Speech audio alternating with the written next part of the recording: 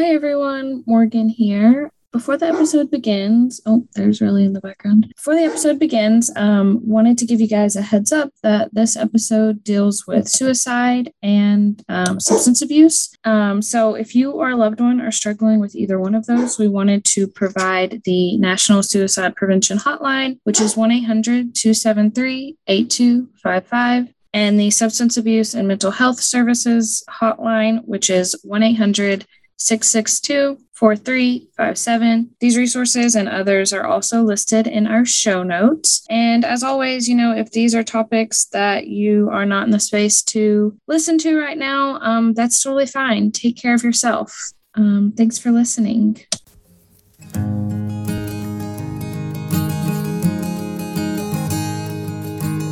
I was born like my father was, East Tennessee, land of the brave, home and free. Spent time as a kid, hills of Carolina, the mountains and the valleys there. There's no place finer. Still my time keeps ticking away. I'll just keep on living, loving each day. All right. Hello. Welcome back to episode 2. Thank you guys for joining us again. It really means so much. Yeah. Sarah is still with me visiting in DC, so that's been exciting. We've just been doing all the DC things, which means a lot of walking, and luckily Sarah's in a walking competition right now with her work, so she's winning. I am. I'm so excited. I love walking outside. It makes things so much less depressing than living in the county. Yeah, and also speaking of depressing, it's officially fall and it's been so fucking gloomy the last 4 days. The sun, I don't know where it's at. I guess it's on vacation or something. Maybe it has COVID. I don't know, but it's been so cloudy and I'm like, earlier I looked at Sarah and I was like, how do we keep the seasonal depression at bay? You don't. And I'm like, where is the sun? I'm visiting this beautiful city. I love this city. I love where Morgan lives. And there's absolutely no sunshine. So I'm just really glad that we're here together and we have each other. Yeah. Run through the seasonal depression together. Hey, at least we have really good food and beverage options and you can walk to anything. So exactly. You get Darcy? Everything hinges on our dogs. They run our life. Mm-hmm. We think they're settled and we're going to be able to talk, but it's questionable. Darcy's leaving her bed again. Relly's not in the podcast corner right now, or the podcast closet, I guess, as we'll call it right now. We'll see if he makes an appearance or cries at the blanket. I'm Sarah. I'm the older cousin. My dog is Darcy. She's the smallest dog. Oh, yeah. And I'm Morgan, the younger cousin. And my dog, Relly, is 75 pounds. He's a Mastiff mix. He's a giant. And Darcy's, 5 pounds? Maybe 6. Maybe 6 pounds. She's a little rescue, for sure. They're a funny little combo. Yeah. So, today we are going to talk about rehab. Rehab. Shout out Amy Winehouse, R.I.P. They tried to make her go to rehab. As y'all are going to hear, we're going to tell you about how fucking hard it is to make someone go to rehab. You can't. Here's the thing. You can't make someone go. So once a person turns the age of 18, you can't make them do anything. It doesn't matter what health they're in, unless they're literally in front of like a physician or police officer threatening to harm another person or their self. No matter if they're sick from intravenous infections, it does not matter. They have to make the decision to sign themselves in. And if they're not in the space to do it, it's not going to happen anyways. Yeah. I guess the only caveat would be court-ordered rehab. Yeah. So if you break the law, yeah, you might get court-ordered. But, the thing about rehab is you see it on TV and you're like, oh my God, well, I wish that person would just get help. Wish they would go to rehab. And I don't think that most people know how hard it is to get into rehab. No, first of all, it's an act of God for an addict to say, I want to go to rehab. I mean, that's already, truly, I'm not even trying to be funny right now. That is a miracle. So as soon as they say, okay, I want to get help, I want to go to rehab, you think, great, we need to go right now. Yes, let's go. Like, let's get in the car. Well, the reality is that's not how it works. Mm-mm. You've got to get that response, and then you have to reach out to resources. And guess what? There's never any beds available. Yeah, like maybe in 3 weeks. Yeah. You're like, I can't wait that long. I can put this bitch in the car. And like my mother, and if I stop at a red light too long, she's going to jump out. Like, I want to take change her mind right now. Yeah. She said she wants to go. But that's the reality. There's a process. And also, it's a privilege. Not all insurance covers. Exactly. The insurance is very limited. The majority of rehabs, again, I'm not an expert. Please call me out. But you're going to pay out of pocket a lot. And it's expensive. Very expensive. Yeah. And as we know with addiction, I mean, addiction rules the brain, and an addict can say, a person struggling with addiction can say, yeah, I want to get help. I want to go to rehab. And you're like, okay, great. So like, you call them back the next day and that's their decision has changed. It's like, I mean, you could be on the way to rehab and in the car, they're like, no. It doesn't matter. And also, you have to do this thing called detox. So some facilities offer detox. It's kind of rare to score one that does the detox and has a bed. So usually you have to go to a medical center and go through detox, and then you're able to transfer out to a facility or get signed into a facility. So that is the hard part of getting well and trying to care for someone that you love. And, once they hit rock bottom, they have a few thoughts. Thoughts are fleeting. And the next thing you know, before you could even get them in somewhere, they're escaping back to life of addiction. Mm-hmm. So backing up to 2017, not too long after our grandfather committed suicide, my mother really started spiraling even more. They close. He was also a co-user with her, and she was going on benders, disappearing for days at a time, weeks at a time. My stepfather, who was an angel and always wanted to help bring her back, was going through a lot of turmoil during this time. And so she finally ran out of substance, which is what happens. And my father and I were able to have a conversation with her, and she agreed she wanted help. I was like, you've been through so much. Your father just passed away from suicide. That's trauma. You've been through trauma. Like, let's just try it. You've never tried it. You're 55 years old. Let's see. Just see if it helps you. You don't know. You can't judge. Yeah.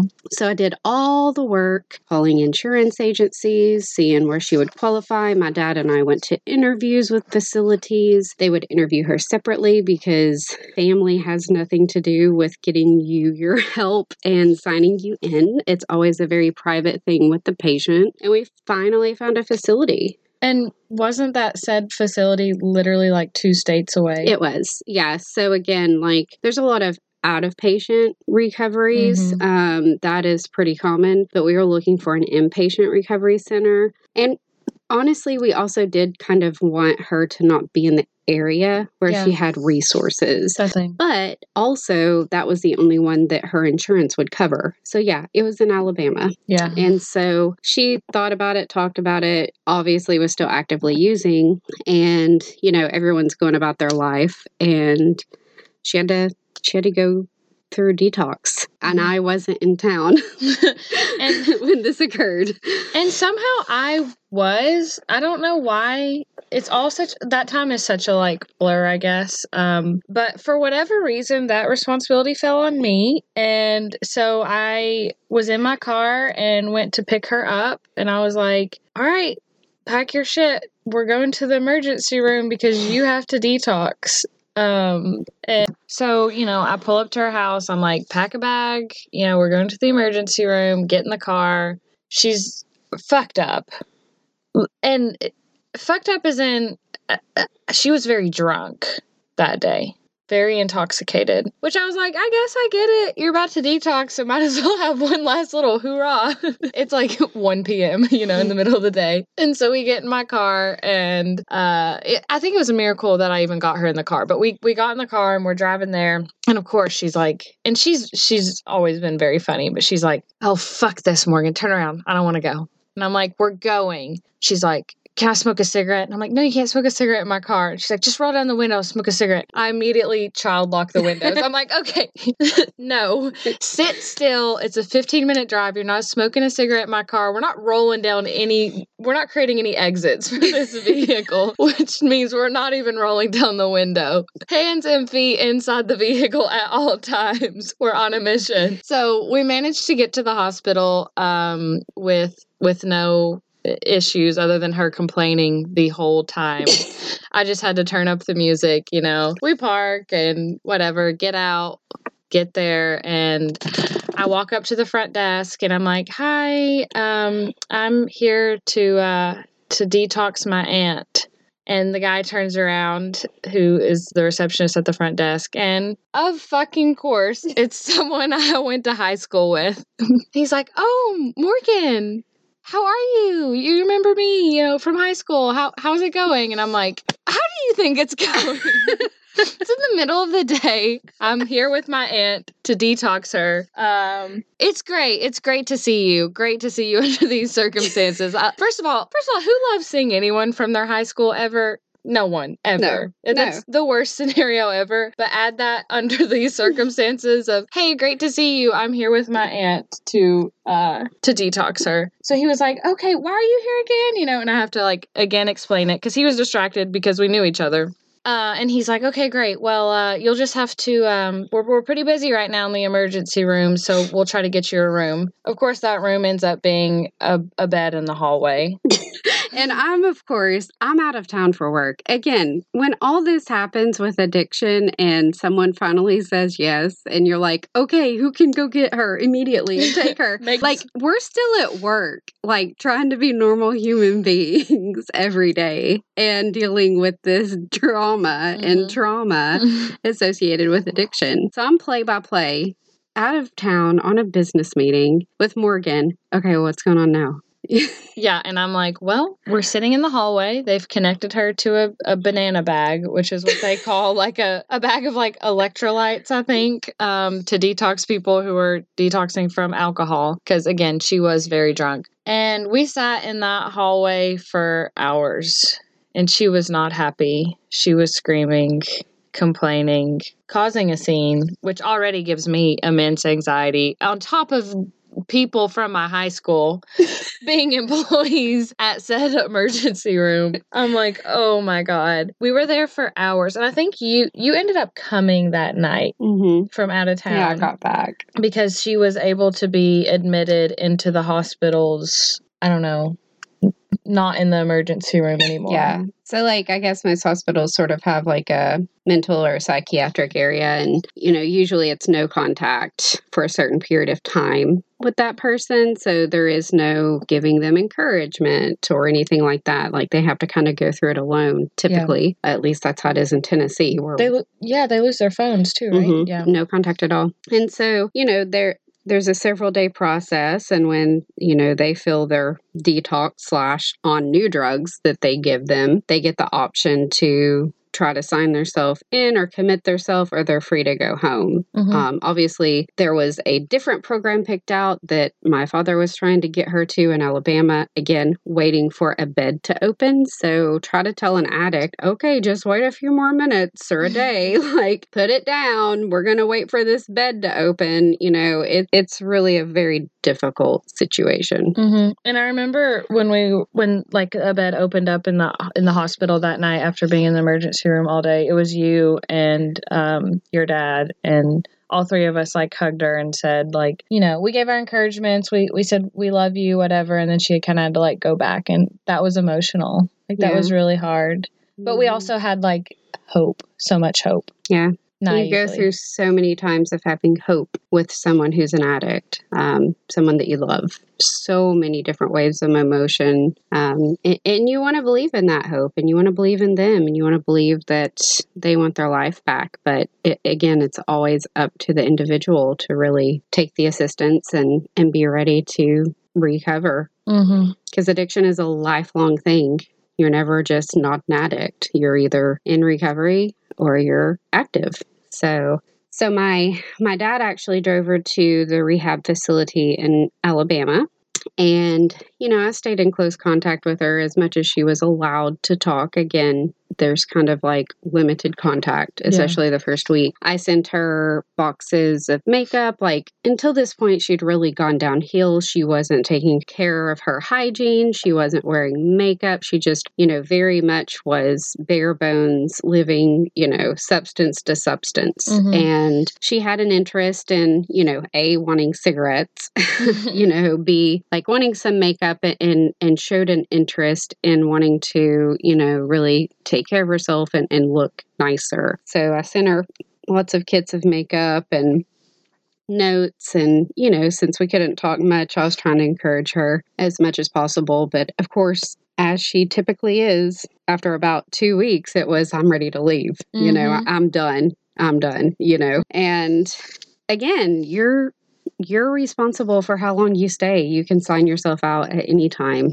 I think she wound up staying for almost 4 weeks. It was like 21 days, like bare minimum, however quickly she could get out and still have, some insurance coverage. Mm-hmm. So, Dad and I loaded up and went and picked her up. And she was definitely smoking a lot of cigarettes. She was on other substances, I guess, to calm her and help her to like not withdraw or seize, but again, it's like barbiturates. It's like substances that they give them. And I just remember pulling up and her coming out and just seeing my dad light up. Like all he wanted was his wife back. He loved her so much. Yeah. And addiction just, it steals our loved ones away. Like, it's in a lot of instances in my personal experience, it's worse than losing someone for good. Yeah, absolutely. It's very painful. And so he was super excited. She looked good. She had dressed herself up.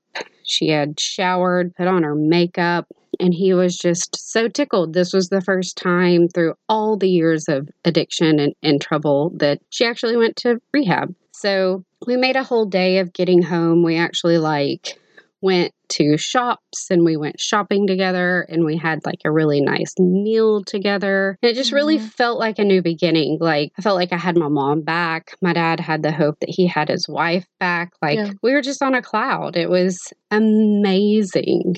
Yeah. Which lasted about a day. Yeah. Yeah. Every time you get that hope, it makes it harder every time you lose it. Yeah. And it's usually a very, repetitive cycle. So this was after rehab. Well, she disappeared for like 3 weeks after that. Mm-hmm. Apparently she met new friends in rehab. Yeah, that's the thing about rehab.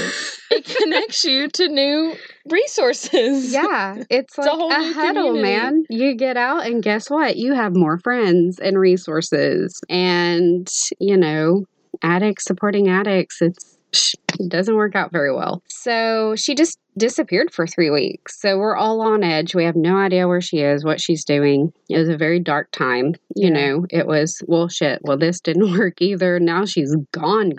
And I was coming up on a trip that I would take annually for a conference in Chicago. And, I was worried like, oh my God, I want her to be back so that I feel good about traveling. I'm not abandoning my father. Well, she gets back. And it was very much, I fucked up.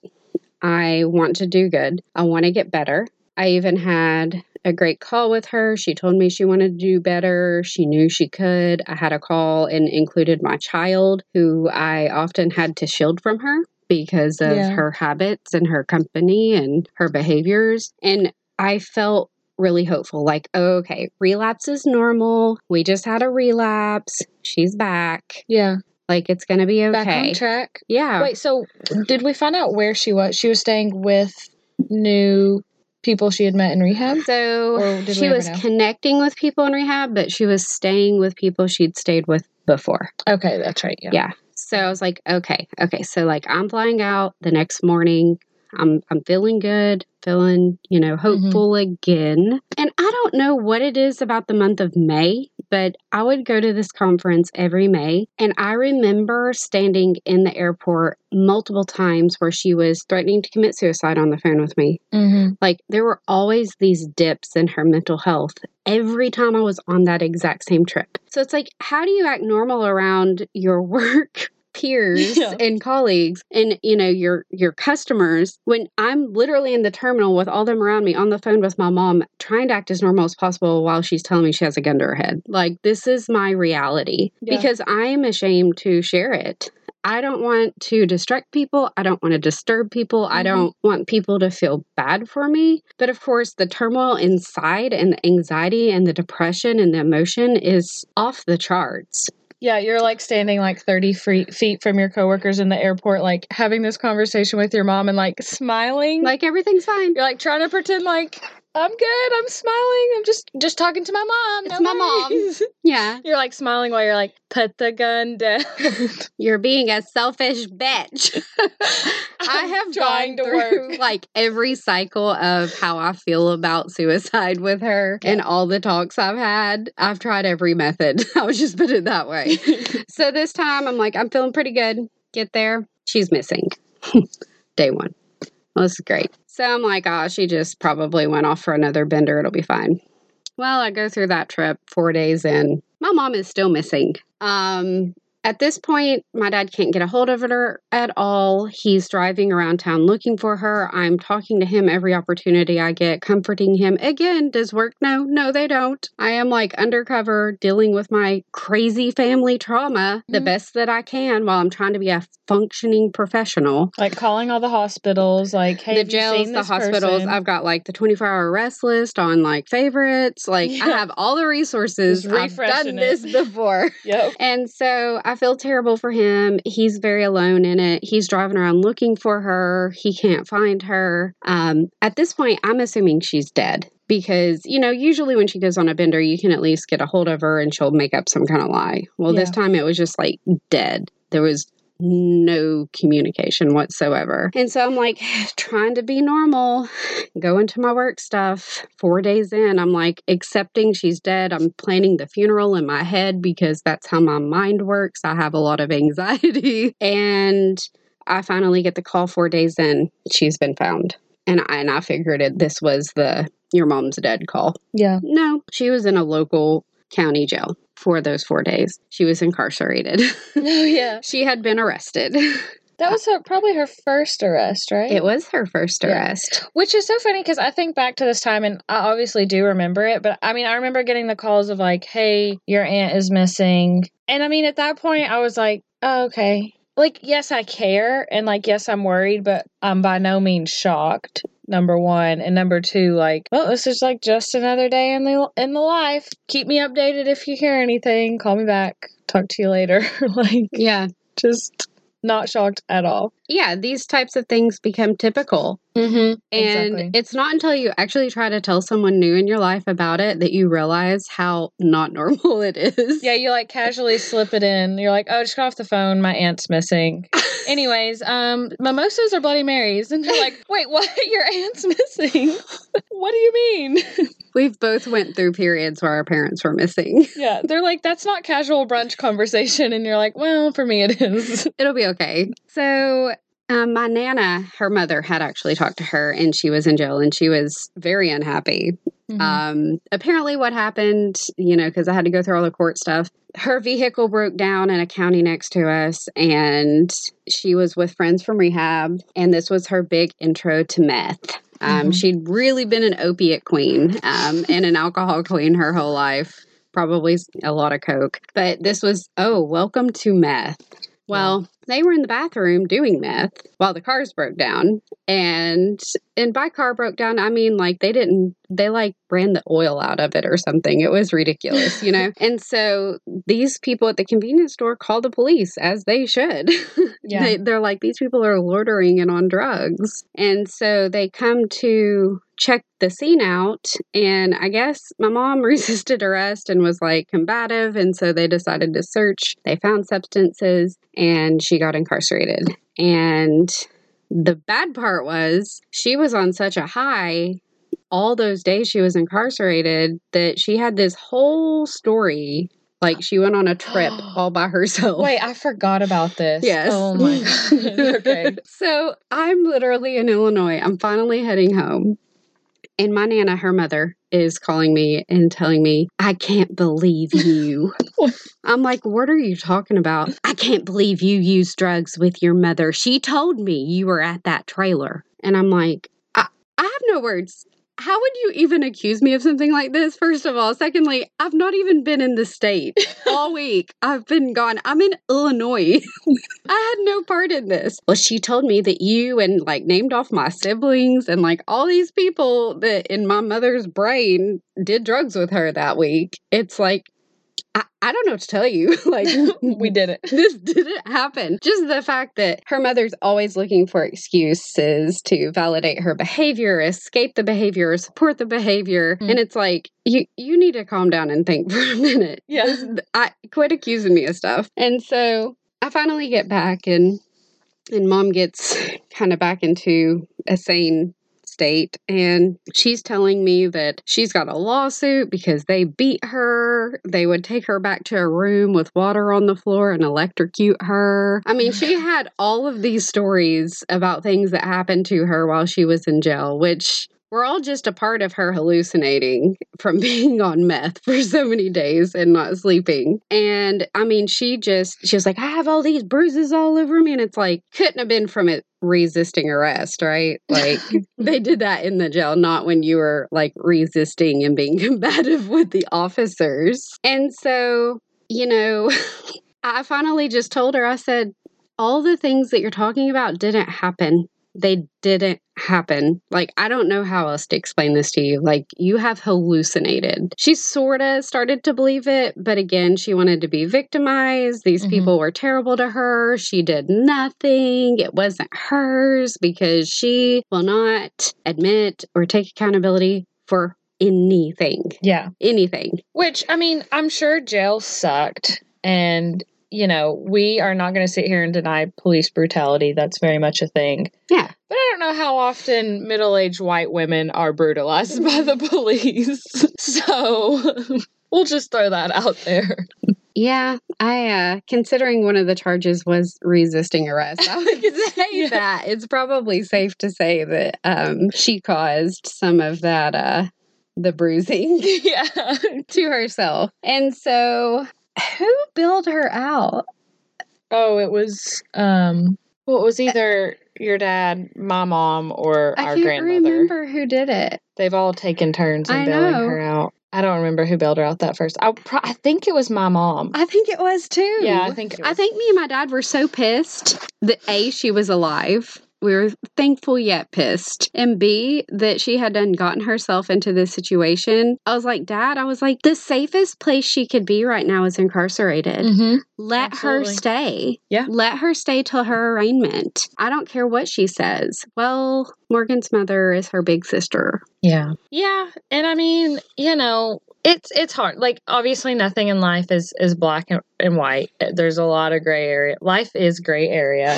I'm sure she was devastated at the thought of her little sister being in jail. That's totally valid. But they tend to have very different views on enabling addiction than we do. And I was totally in agreement. Like, the safest place she can be is in jail, unfortunately. Yeah, like let her learn her lesson, let her stay sober a little bit because she's killing herself outside. But also my mother is great at being a victim and making you feel sorry for her. She's really good at it. She'll pull all the stunts, and she's really, really good at being very childlike and pitiful. Oh my goodness, she is the best. She'll make you do anything at the heartstrings. She does. Yes. Very intelligent. So, she gets home, and I mean, ultimately, thank God for privilege, because that woman didn't serve another day. She was charged with possession of meth, which had already been elevated as a charge in the state of Tennessee at that time, because they're really trying to,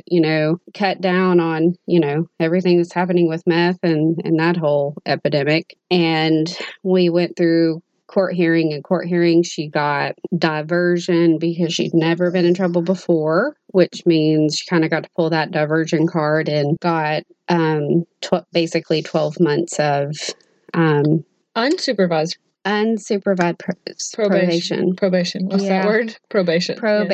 Unsupervised probation, so which is wild. Nothing. She got out with time served, even with the resisting arrest charge, and just had to not get in trouble for the next 12 months. Because let me tell you that I don't know what unsupervised probation is other than you paying them money. But at this county, there was no check-in. There was no case manager. No fucking drug test. There were no drug tests. Which is crazy. There was zero requirements because she definitely fell on off the wagon big time during those 12 months. And my father and I called and we were like, does she need to be drug tested? Like, she's out here doing this again. Like, are you guys going to do anything? But the reality is no. It was just a slap on the wrist. Yeah. Yeah. Our judicial system, I mean, there's a lot of issues with our judicial system in the United States that could be a whole, many hour conversation. How it handles addiction is unhelpful, to say the least. I mean, I guess how we handle addiction in this country in general is not helpful. Yeah.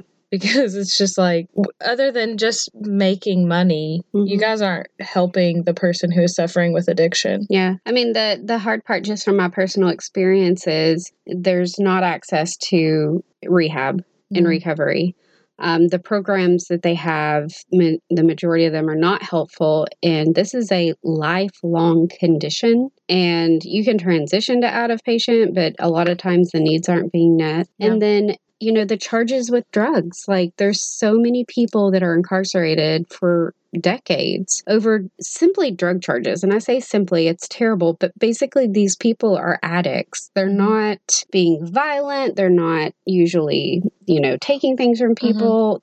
They're literally using drugs and getting caught with possession. And then they just sit in jail and they never get rehabilitated. They never get help for their addiction. They just spend time in our system and come back out and start the whole process over again. We do not recover people. No, and once you're in the system, it's impossible to get out of the system and to not just essentially stay in the loop of being in the system, especially because getting out of the system pretty much requires having some kind of monetary privilege. And if you don't, then you're just constantly stuck. Yeah. So, not dissing rehab. It definitely has its purpose. It definitely helps people. There are lots of success stories. Just if you have a loved one you're trying to help, do your research. Figure it out ahead of time before you start conversations, because it is a process. Yeah. Have that shit ready to go even before the person says, I want to go to rehab. Yes. But then again, it's like, I mean, I say that, but it's also like, wow, that's a lot of effort to put into something that hinges on another adult's decision. Yeah. So maybe that's not the best. Yeah, if you're working harder than the addict to get the addict recovered, it's probably not going to be successful. Yeah, or worth your time. No. Yeah, I don't know. I would love to hear how other people have dealt with rehab and success stories or unsuccessful stories, in terms of, someone saying, yeah, I'll go to rehab, and then calling the rehab facility. First of all, can we talk about dealing with insurance in general? Because rehab or not, I don't fully understand how insurance works. And two, it's not easy to deal with. No. At all. I'm like, I'm just trying to schedule a fucking physical. Who takes my insurance? Where do I find them? Like, what? Yeah. Morgan just went through this actually with her provider, her carrier, and it is hard. It's a headache. They don't make it easy. Yeah. And I feel like I'm pretty smart. Yes. You do have to call and talk to them first and let them give you a list, and then try your best to shop around from there. But usually it's never fully covered unless it's something that's, ordered by the court system. Yeah. Then you still actually usually pay. Don't even get me into halfway homes and the cost. Oh my God, seriously. It's all just like it's a money-making scheme, essentially. For profit. It is for profit. I mean, there are entities that profit off people being incarcerated, being in the system, and trying to recover from addiction. Yeah, look, just down the street from my home that I grew up in, there is a halfway house with 25 beds, and all of them pay like $450 a month. Let me just rent out some stuff. Or how about, can I sell ramen noodles to the jails for $2 a pack? Like, yeah, let's go down that path. It is pretty disgusting. But yeah, we would love to hear from you. Love to hear from, your stories, advice, things that have worked well, things that we can share with our community so that those that are going through this aren't so lost, because it's a really difficult process. Yeah, like if we missed something and like it actually is easier than what we've experienced, we would love to know that. Because I mean, sadly, my Aunt Sarah's mom, rehab definitely never took, and she's just the worst she's ever been in terms of her addiction, which sucks. And I was going to mention earlier, I remember the times that she was in rehab, because it was twice, right? Or was it just the once? She's gone through detox multiple times, but never made it to rehab except for the one time. Gotcha. Yeah. I just remember living away from my family, because I'm always the one who's lived away, and feeling the need to call her every day and encourage her to be like, hey, I'm so proud of you. You got to get better. I love you so much, whatever. And if I was with friends or out and it got late and I forgot to call her, I would be like, oh shit. And in my mind, she was not going to recover if I didn't call and encourage her. I felt responsible. We have that responsibility on our shoulders, that guilt, we feel that, we have to put all of that effort into these people that we love that, have done things that's caused trauma in our lives. We feel responsible for them. Mm-hmm. It is a very toxic thing. Yes. I met with a new therapist this last week, and which is very exciting. And you'll hear us say it a zillion trillion times, but therapy is a privilege. And I am, unfortunately, not using my insurance and paying more than I would like to be paying. But nonetheless, I am with a new therapist, so very excited. And the big thing she made me do in our session was literally write down, I am not responsible for other people's well-being. Mm-hmm. And she's like, you have to say this affirmation every day. I hope it helps, because it's easy to say that, but getting those feelings deep down, yeah, it is so hard to get past that guilt and responsibility. Mm-hmm. And love therapy, love therapists. You guys are angels. I am looking for a new counseling therapist. So if y'all have recommendations, please let me know. Please make sure it's not someone that will ask me if I talk about it too much while I'm actively going through trauma with my mother, who is presently in the hospital because of her addiction today. Not when I was 10. That happened too, though. My child has some unique needs, and he has 6 therapists. I am all about getting some help to support mental health and being healthy. So again, if anybody has recommendations, please let me know. Yeah. And again, we would just love to hear your rehab stories, whether they were successful or not successful, or both, because, again, there's a lot of gray area there. Absolutely. Well, hey, we want to hear from you. You guys can email us at familytraumapod@gmail.com. And we would love to hear your stories. Love to hear from more of you. Your stories, reaching out, suggestions, corrections. That would be great. Yeah, I'm sure there's plenty of corrections from this episode, actually. Please correct us. We need to learn. Yeah, this is from our personal experiences, but we've been through the ringer a few times with our loved ones, and it's really difficult. Also, filing a missing persons report is not easy either. I don't know if anybody's watched the news lately or anything, but it's really difficult to have that meet all the stipulations when an adult goes missing as well. Yeah. Hopefully, I'm going to knock on wood. Hopefully we don't have to file any more of those. Yeah, we hope not. But the day is young. The unknown is the worst. I wish I knew. I wish we knew. All right. Thanks for hanging with us, guys. Thanks for tuning in, guys. We will talk to you next week. Email us, go DM us on Instagram or Twitter at Family Trauma Pod. Yeah. And thanks for listening. We love you. Have a great week. Love you guys. Bye. Bye.